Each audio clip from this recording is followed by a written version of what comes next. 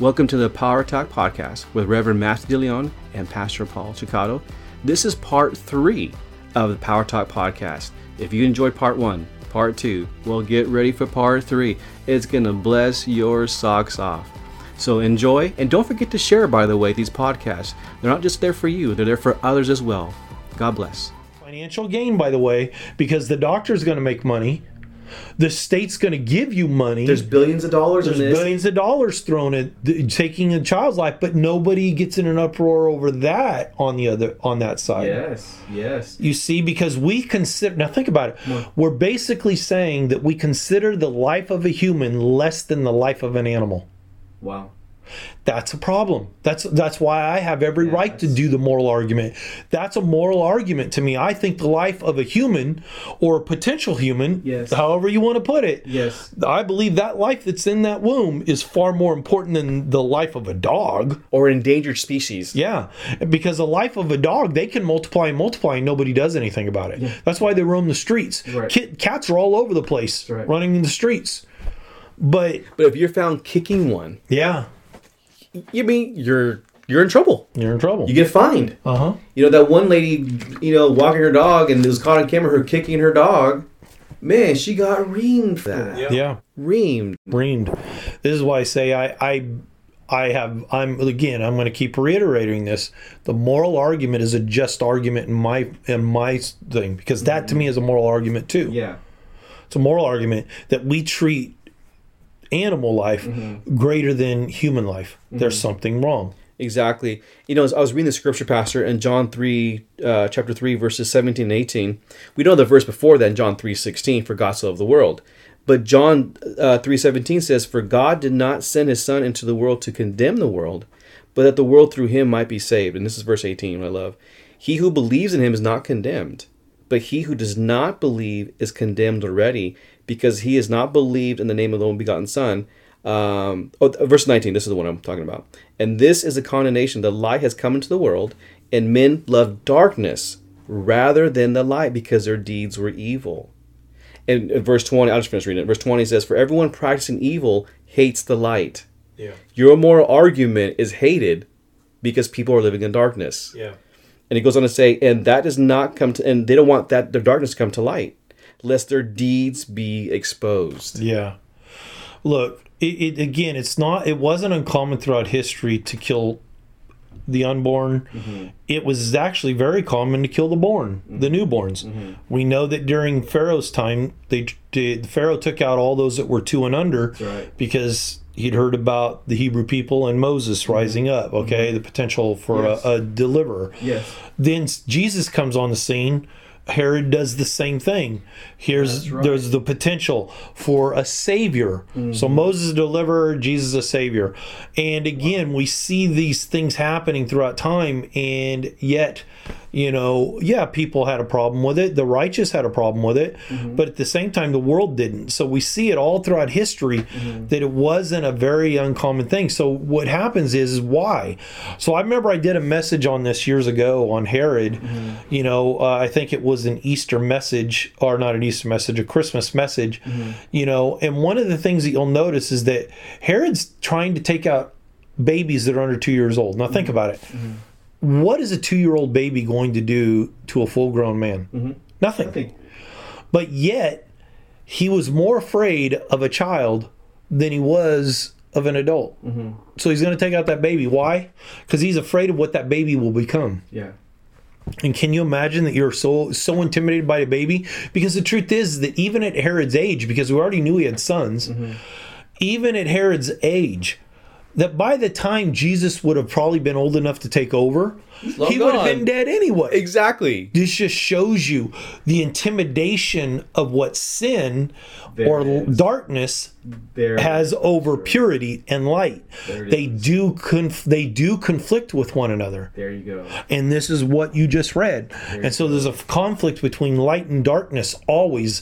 And I know me, I probably wouldn't be worried too much about a baby. Exactly. Yeah, because the truth is, we don't know if that baby's ever going to amount to anything anyway. Exactly. But yet he was still worried about it. Exactly. If God told you, Pastor, that this is going to be the man who takes over your church, you're going to mentor him. Yeah, I'm going to mentor him if anything. Yeah, you're gonna mentor this guy because got something for you in store. I mean, don't get me wrong. Herod probably wouldn't have mentored a Jew, but under the circumstance, you're right. In most situations, you wouldn't have been intimidated. Yeah, you're gonna be by a child. Exactly. By a child that's 2 years old. What we saw in Israel, if you could look through Israel's history, Saul was intimidated by a 15-year-old boy. Yeah. Because he saw something that he didn't have any longer. Yeah, that's exactly the fear of God, the love of God. And we even see it in Solomon, David's son. Yeah. When I forgot, it was Jehu, I can't remember who it was, that was going to be the next king. Solomon tried to kill him. Yeah. Instead of trying to mentor him. We always want to abort what we can't control. Now, you said that before. I've been saying that for many years because anything that we feel like that we're going to lose control of, what we want to do is get rid of it so that way it doesn't control us or doesn't have some sort of effect over us. So being that I feel like I'm going to lose control of something, I try to abort it. And so, again, this is where the moral argument comes in. So you think you have a right to get rid of, and this is what we see with a lot of women today, and even men that want their women to abort their child.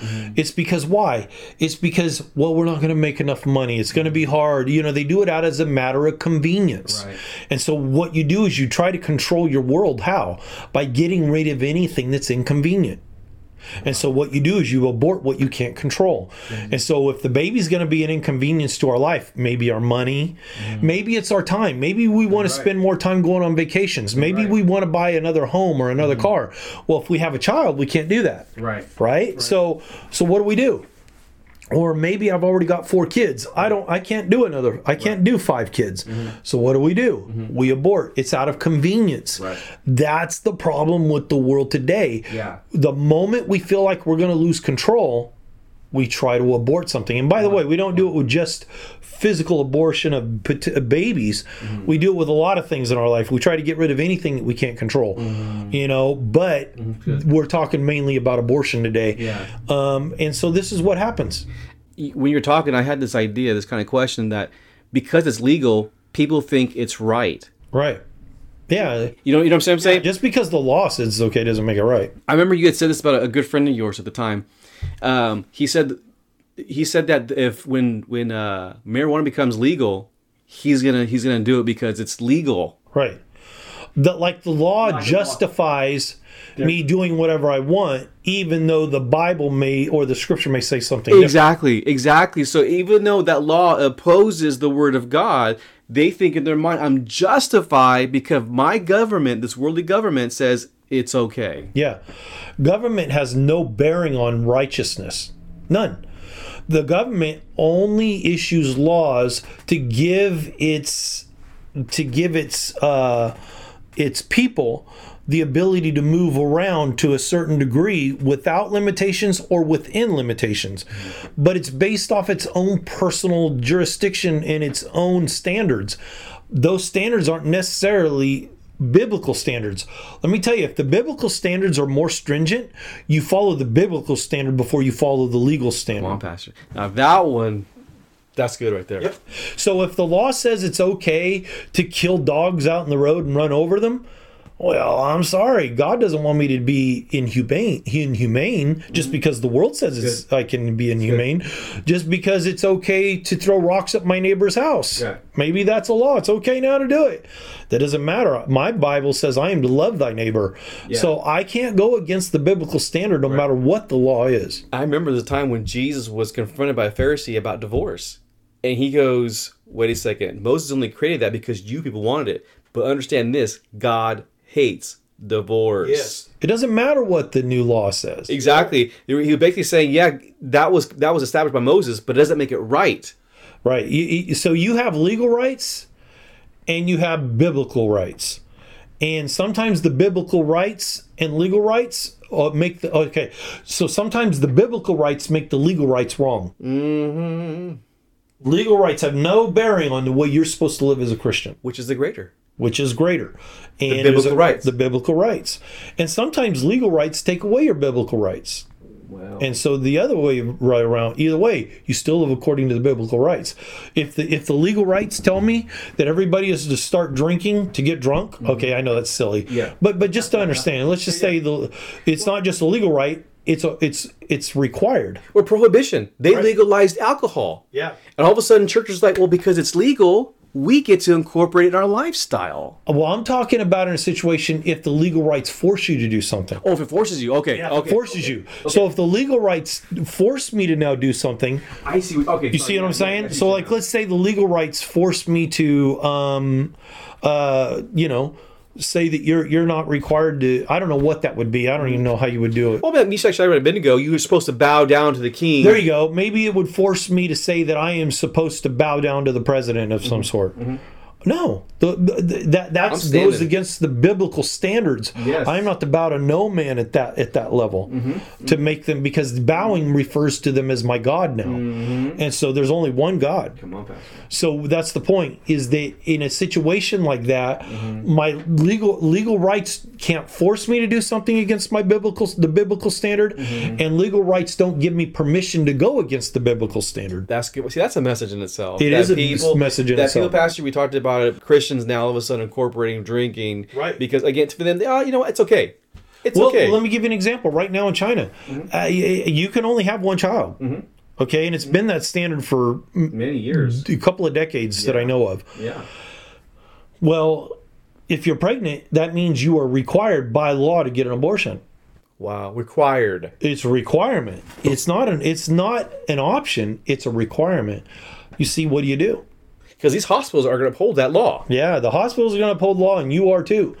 See, this is where all of a sudden the legal standard, the legal precedent goes against the biblical standard, because now I'm being forced to go against the biblical mandates, the laws. My. Well, sorry. What you need to do is, one, find a way to protect yourself from conceiving. Be smart. But number two, if you're pregnant, that baby's going to be born. It may not be born that baby may not be born in a hospital, but I'm not going to abort the baby. That's right, Pastor. So, you see, those are standards and requirements that the Bible requires us to live by, no matter what the legal status is. It doesn't matter. And so it's extremely important that Christians start standing up for the moral argument, not worry about the scientific one. And you're right. And even go back to Moses' time, Miriam, was it mom, his wife? I mean, the mom, was it Miriam? Was it Miriam? I believe so, yes. She was supposed to get rid of the baby, but she didn't. Right. She sent him down the Nile. Yeah. And then Pharaoh's sister picks him up. She wasn't going to abort the baby. And look what happened. And she wasn't going to give him to Pharaoh to be killed either. Yep. To your point, I'm giving birth to this baby. Yep. One way or another, but he, no matter how it's going to do it, I'm just going to trust the Lord that He'll grow up in some way or another. But I will not kill the baby. Yeah, and this is where you've got to live according to your moral standard. That's why I said, if people are trying to take away my moral standard, that's foolishness for the church to think that they can violate moral standard, biblically moral values and standards. Because if you do, and you're going to hang on the scientific one, well, science may prove something that's contrary to the Bible. It doesn't matter. If it violates biblical standard, it doesn't matter what science is. So it's important, Pastor, ultimately, to know your word. Yes, you got to know your word. You got to know it. You just can't hear Pastor Paul talk about it or your pastor talk about it. That's right. You got to read it for yourself. That's right. You got to read it for yourself. So it's extremely important that Christians get back to standing on it, no matter if they have answers or not. Who cares if you don't have the scientific answer or the legitimate answers based off of the laws and stuff? Who cares? You have a moral obligation to still stand up for the truth. Pastor, I've seen some actors who say they're Christians buckle at pressure regarding this stance, by the way. And you know, I don't want to say no names, but they've said, yes, I'm a Christian, this and this. But the moment this issue comes up, because of peer pressure, they buckle. They buckle, buddy, because they've got to make money in their prospective profession, and so what happens is they're giving in and they're afraid.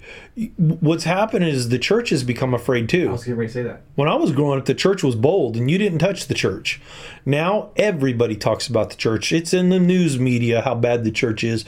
The actors and actresses, everybody, famous people are talking about how bad the church. The truth is, it's because the church lost its backbone, and when it loses its its backbone, people are not afraid of it. Yeah. And the truth is, the church doesn't have to fight back. I don't believe we have to fight back. Yeah. I believe we just have to stand according to truth. Yeah. Period. And be strong about that. It's funny. This is before, I'm not trying to endorse him, but this is before Donald Trump got elected. He was going to a church and he was saying something. He goes, this is time for you guys to stand up for yourself. Because at that time, the church was being persecuted. I don't remember exactly what it was that they were persecuting the church about. Well, they were standing up against him because he was promoting certain biblical values or talking about the church in general. Yeah. And basically what had happened is they accused him of being, well, you're too Christian for the nation and this and that. He goes, you know, the truth is, he goes, I'm not afraid to say what's on my mind. Yeah. And he goes, you know what? The church needs to be strong and start standing up for themselves too. Exactly. Just like I stand up for myself. Exactly. To your point is my saying.